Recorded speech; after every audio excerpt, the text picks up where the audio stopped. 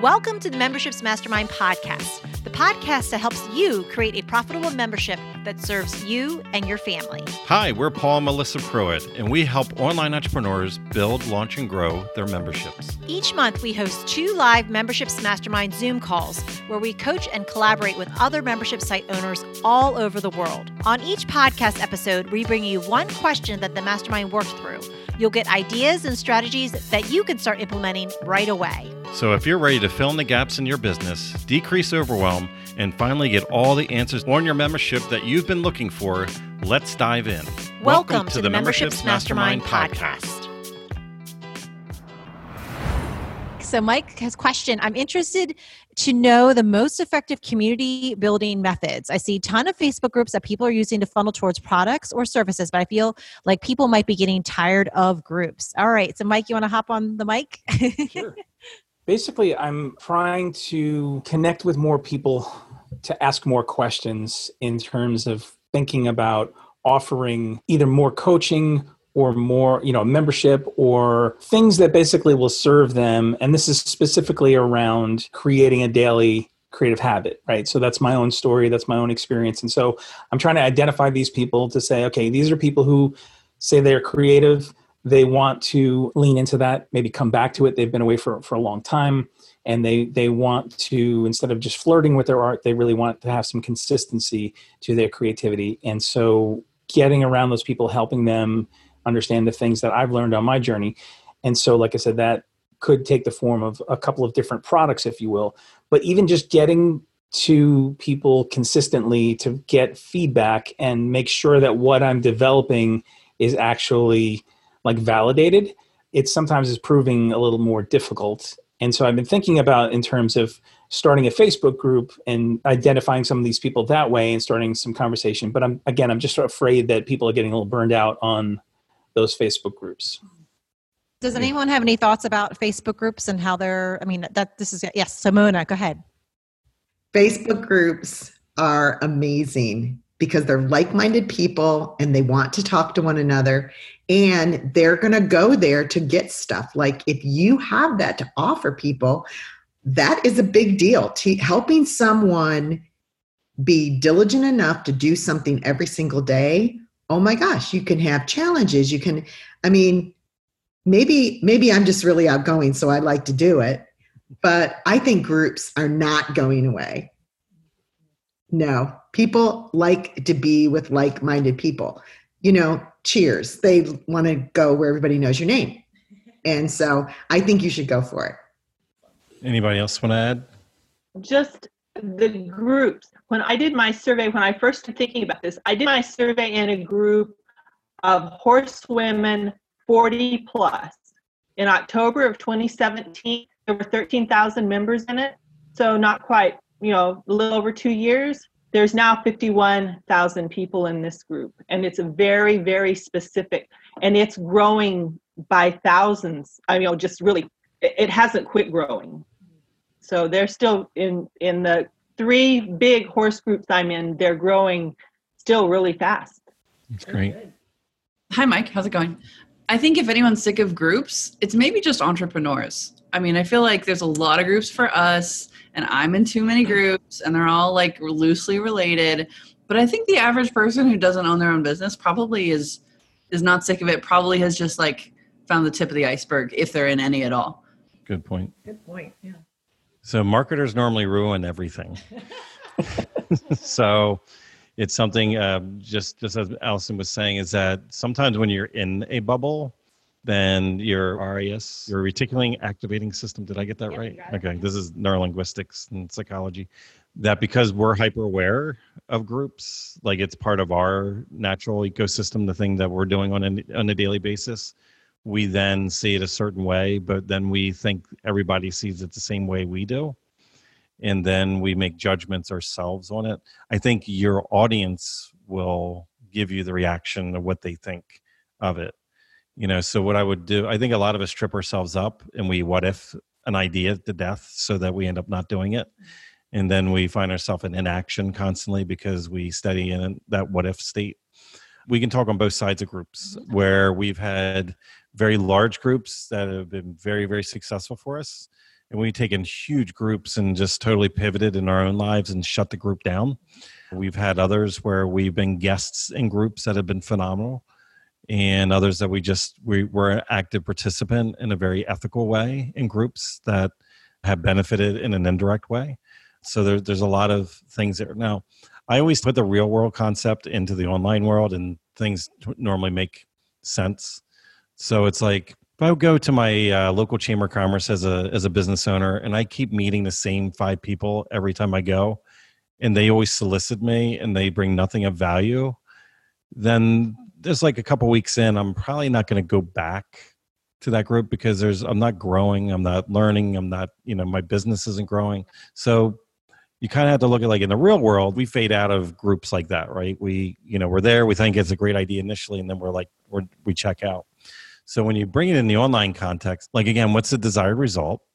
Like, how many people do I think I need in this group in order to nurture a certain percentage to get the conversion that I want? Because we've seen some people utilize their own group and they only have a couple hundred people in it, and they make hundreds of thousands of dollars a year off of a very small but very focused group. We also have other friends of ours that have made millions of dollars a year off of groups like that are talking about that have grown to like 80,000 people in them. They're machines, though. Like, they have full-time staff that's running them, that's curating them, that's getting rid of the people that are spamming constantly and the people that are arguing, and like it brings a different dynamic, as you grow the group. I just would say each of these things are a strategy, and what you want to look at is, like, the old saying, don't put all your eggs in one basket. You got to be careful, because some people grow their entire platform using one source, and then one day an algorithm changes, or they get banned or deleted, or their account gets hijacked, and now all of a sudden they're out of business. You want to hone in on one avenue initially. That way it has that much attention. And then at some point once it's running itself almost, you do want to have a couple safety valves so that you are not just dependent and relying on one source. Now, I would say that groups in general allow you to, yes, get that initial, because look at it as like rungs. We look at it as like a bullseye, or as like a web, and we reference it as our ecosystem. Like, the bullseye is like our core offer where we want to get people, and then what we look at is what's the one ring right on the outside of that. Like, what's that one step outside of our bullseye? So if the bullseye is like our paid program, then what's the one step that's outside of that? And that could represent several things. That could be your Facebook group. That could be, some people use their personal profile. Some people use their business page. They use Instagram. Some people do webinars. Like, whatever the one, like, just right outside of that. Now, once you know what those assets are, then it's like, how do you get people to those assets? That's the ring that's right outside of that. So, you're slowly taking people from very intimate, like shaking your hand on the inside, to total complete strangers that's on the outside of, like, the outer rim of your bullseye, of your circles. And the whole idea, the job is to get people from one ring to the next, from one ring to the next. That way they slowly are coming closer proximity to you. And when you do that, then you start being more purposeful and like, what are each of these things doing? Because your goal in life is probably not to be a full-time person that manages a Facebook group. Like, it should be a means to an end. Like, this has a certain purpose in my ecosystem that's going to do very specific things for me. And I have to say, like, through the years, we got to the point, even ourselves, where one year we loved our Facebook group we were in, it was serving us. And then the next year, our values, our life circumstance change, our time factor changes. And it's like, okay, this isn't serving us anymore. So we're going to turn off this faucet and turn on a different one. And like, we would pivot and lean into something else. You don't want to have an abusive relationship where you're waking up every day dreading that you got to go maintenance your Facebook group, or your social media channels. Like, it should have a purpose. So where we leveraged it very well is outside of building community and building a platform, because when you run the Facebook group, you're the authority. Like, it's your platform, it's your virtual stage. So you could get to control the tempo, the attitude, everything that's in there, the voice. Now, at the same time, you also have to protect that voice, because there's other people that want to poach and leech off of it, and you got to be careful of that, as well, because some people come in with an agenda. But other than that, are you collecting email addresses when people come in? because you have the ability with the 3 questions. And one of those questions could be asking people for their email address, because that helps you. And that's really what we do, is we use the groups to nurture the relationship, to build personal relationship equity, so that we can invite people to talk to us outside of the platform. Because any moment, something can change on Instagram, on Facebook, on any of these social media platforms. I mean, think about it. 10, 15 years ago, we were all like, man, I'm all in on this MySpace thing. Yeah, this is the future. This is great. And then 10 years before that, we were like, man, AOL is awesome. Like, this is great. This is never going to go away. I got my email address set up. It's like, okay, so some heads are shaking. You get it. So who knows? Like, we could all, it's as weird as it sounds, 5 years from now, 10 years from now, we could not even be saying the word Facebook. You know what I mean? Like, we don't know what the next thing is going to be, So what we want to do is be very purposeful that the Facebook or the group should be a means to an end. Like, what is it doing for you? That way you purposely pull those levers.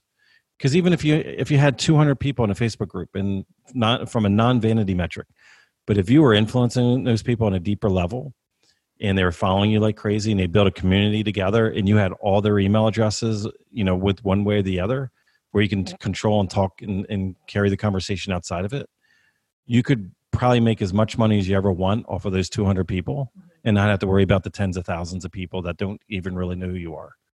And so I just want you to keep in mind, this always doesn't have to be tens of thousands of people.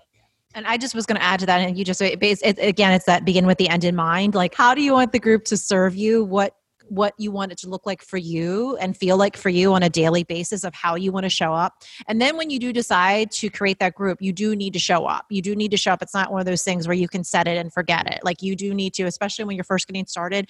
It's kind of like this, like whenever we start these calls, and eventually we know when we jump on these calls, you guys are going to be like #question before we even get started, but it's getting them comfortable and building that know, and trust over time with them, so that then eventually the group is just, they're communicating with each other, and it's really less about you, and it's really more about the community. I mean, even with our Dream 100, when we initially started, it was bringing like-minded people together, and we, had to start the conversations initially, and now they're all helping each other out. They're chiming in, and they're loving that community element. But you kind of have to, when you decide to make that jump and do it, that you do need to show up, but then figure out how you want to show up for them, so that, again, it feels right for you.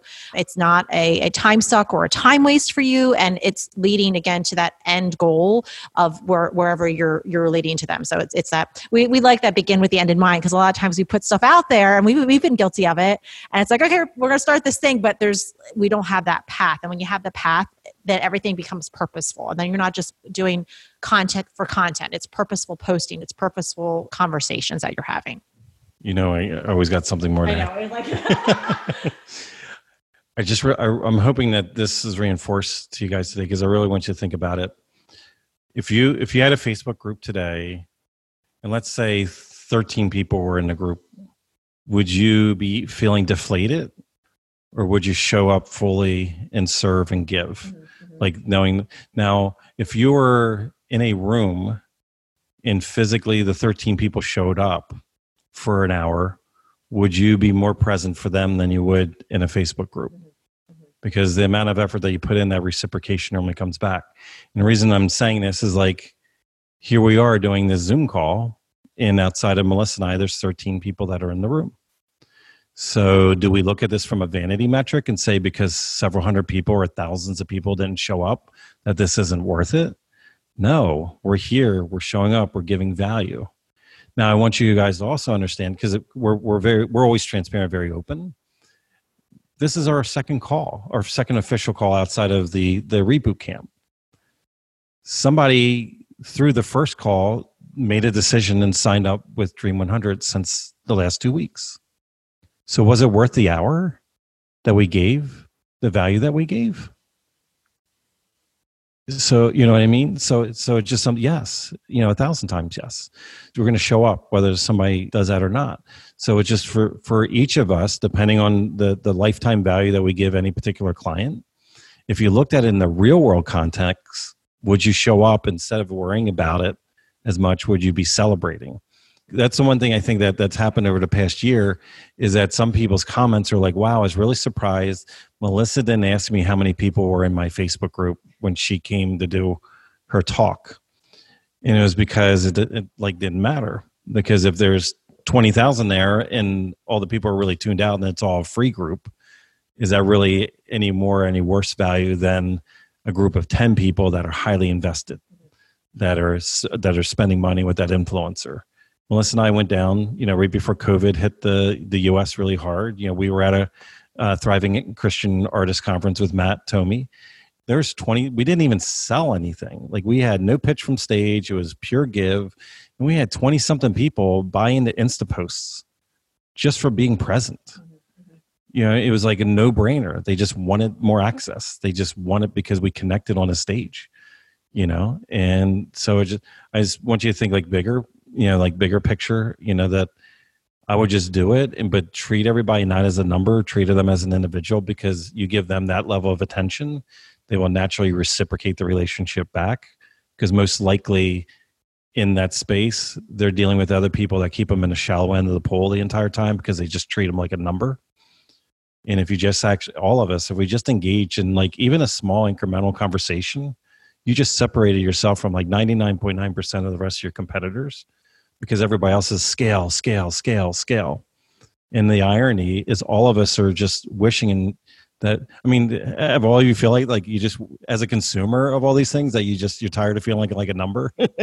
You know what I mean? But then we forget that when we reverse and go into the sales mode ourselves. Sorry, I'll get off my soapbox. So Mike, let us know what you did plan to do with the groups. We're going to check back in with us and let us know. I'm really excited to hear. Thank you, guys. Thank you. If you enjoyed this podcast, then join us on our free live Zoom calls twice a month. You'll get to ask your membership questions and hang out with awesome membership owner peeps. Just sign up to be notified at membershipsmastermind.com.